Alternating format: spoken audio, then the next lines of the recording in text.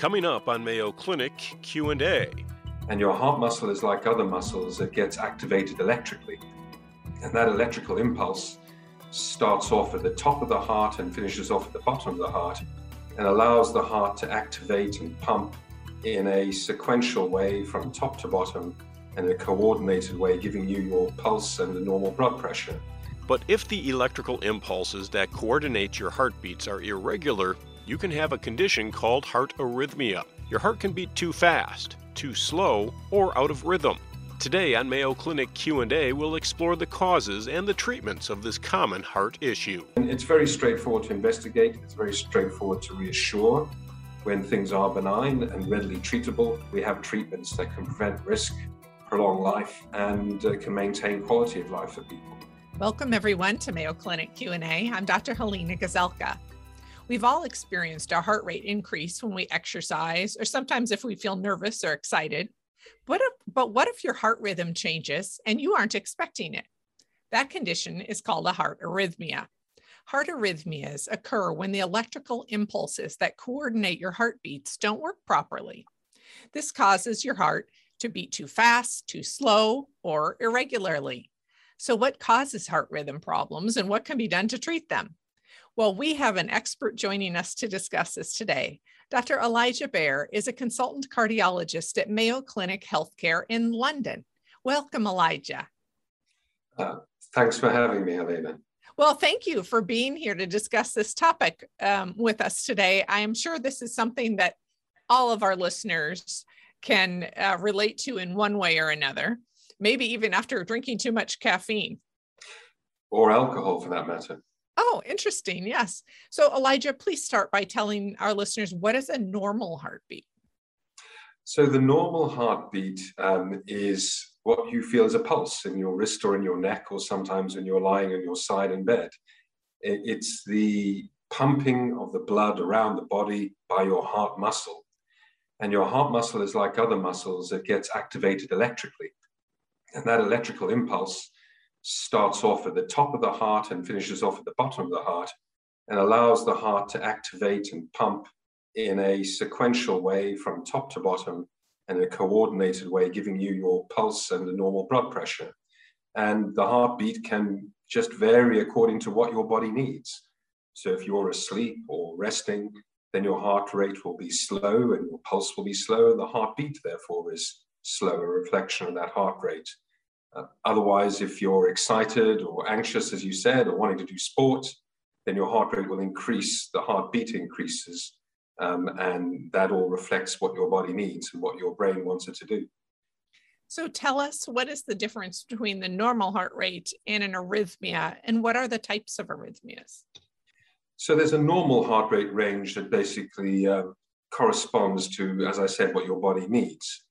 In general, if you have an excessively slow heart rate, that can cause symptoms or sometimes be a sign of danger. That's called bradycardia. Now, if you have an excessively fast heart rate, that's called tachycardia. And it really depends on the circumstances, because sometimes a normal heart rhythm can be bradycardic or tachycardic and be appropriate. But in other settings, it can represent disease and even be a life threat for people. Interesting. What causes arrhythmias? So in terms of the causes, they are quite varied, but there are quite simple mechanisms in the end. If the heart rate is going too slow, that's because that electrical impulse is either failing to be generated in the heart, or it's conducting very slowly in the heart or blocking in its conduction. And that's what causes bradycardia. And there are types of bradycardia, including heart block, which can be very dangerous for people and require treatments, which we'll discuss later. In the fast heart rates, that may be caused by electrical short circuits in the heart or by areas of damage to the heart that make the heart just suddenly beat out of control. And those are the different causes of tachycardia. We talked about the fact that the heart rate can vary. So how would an individual know if they were experiencing an arrhythmia? What would the signs and symptoms of that be? Well, some people can get disturbances in their heart rhythm that they're just not aware of and will only be picked up just by their Apple Watch, for example. Now, other people will feel symptoms, and that may feel a bit like dizziness or maybe passing out even. So it can be quite dramatic in the symptom if it's an extreme sudden slowing or extreme very rapid heart rhythm. Alternatively, they may just feel their heart going more rapidly than they would expect. Maybe a bit of dizziness with that, sometimes a bit of breathlessness or even chest pain with it. But palpitation is the way we term that, the perception of the heart rhythm being abnormal in some way. And that may even just be a small flutter, an extra beat, a little bit of irregularity that the person may feel in their chest or in their neck.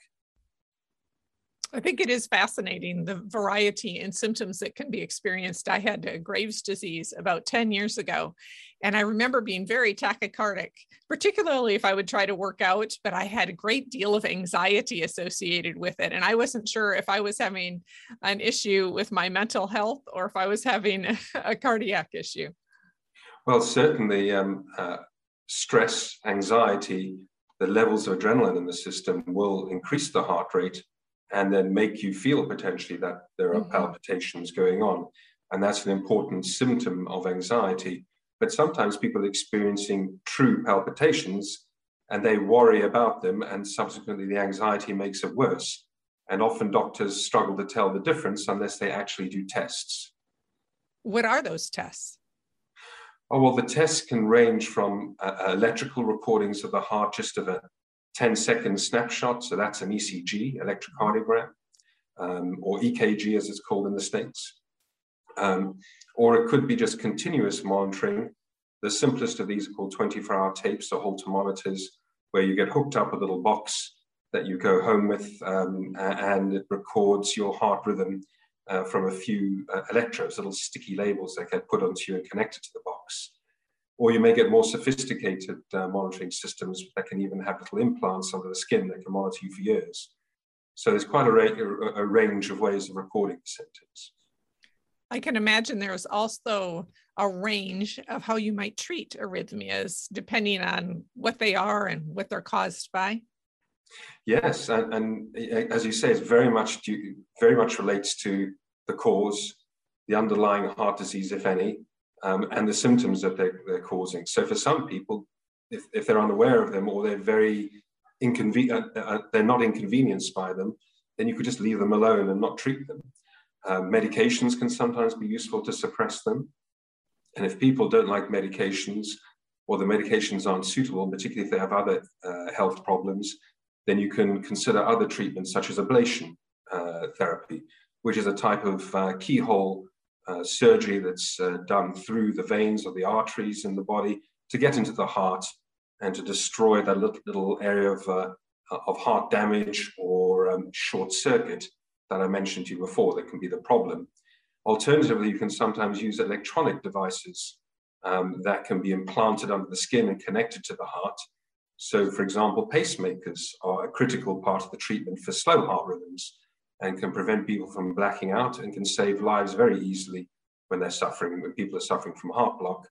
Alternatively, for very rapid heart rhythm problems, ventricular tachycardia and ventricular fibrillation, these are potentially life-threatening rhythm problems where a shock to the heart may be necessary.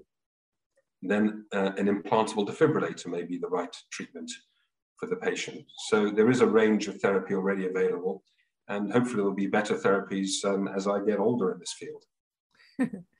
Elijah, there's been a lot of interest about COVID and how it could affect the heart.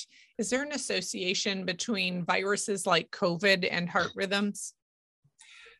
Yes, it's been hard to necessarily tease out whether there is a direct effect of COVID on the risk for rhythm problems in the heart.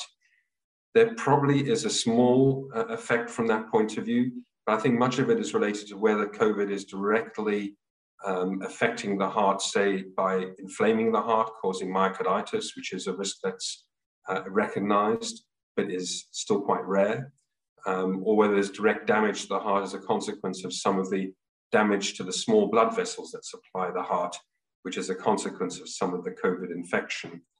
And so really it's a consequence of the effects COVID has on the heart muscle that may then stimulate rhythm problems, either at the time of a COVID infection, or if there's been significant damage to the heart muscle because of a severe COVID infection, then maybe residual is a risk for that person as they recover from COVID and be part of the long COVID complex. But most of the serious effects of rhythm problems are in the people who are seriously ill in hospital or in intensive care and part of their general illness, and thankfully resolve once the illness is treated.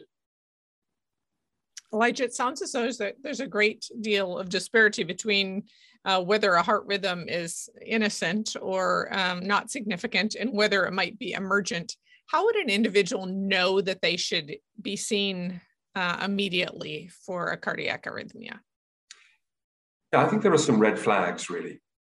And the red flags are based on symptoms or maybe on the background for that person. So if a symptom is serious, so a sudden collapse or loss of consciousness, I mean, that's immediate attendance to emergency department. Likewise, if one's having palpitations, so the heart racing away unexpectedly and associated dizziness, lightheadedness, another reason to go to the emergency department straight away and calling an ambulance as required. Things that may be a little bit more amenable to being assessed as an outpatient are comings and goings of palpitations that aren't making somebody feel unwell, particularly, that could then be assessed outside of the hospital in a diagnostic clinic, for example. The other things that may worry somebody is if they get chest pain with their palpitations as well, because that may also be a sign of associated risk. And certainly if chest pain is ongoing, then they should go again as an emergency to the emergency department. The other thing that's a red flag, in particular in young patients, is if there's a family history of concern. So accepting that that person may not have any history of heart problems themselves already, if they know that there is a family history of somebody at a young age having had a premature sudden death, or if there's a family history of inherited heart problems, then that may flag up that there is a potential risk if somebody's having symptoms or may actually just need screening from the point of view of preventing risk before they develop symptoms. But certainly not something to ignore if it's an ongoing issue, it sounds like. Well, of course. No, and it's very straightforward to investigate. It's very straightforward to reassure when things are benign and readily treatable. And obviously, as I said, we have treatments that can prevent risk, prolong life, and can maintain quality of life for people. Elijah, any last words of wisdom that you'd like to share with our listeners today? That's a good question. Wisdom indeed. Well, I think the important thing is not to leave things unattended to. Don't worry about them if you can get them attended to and looked after, and that cardiologists are well prepared to look into that. And I guess when I think about visits to physicians that I have had, often they listen to your heart and lungs. So I would imagine that as an ongoing regular care, having your heart examined as well is important. And it's so a good call for us to receive our regular general care as well. Yeah, and we've been trained as doctors and cardiologists to do all these classical things for our patients, but we also have technology to hand that's readily available and getting increasingly cheap to deliver.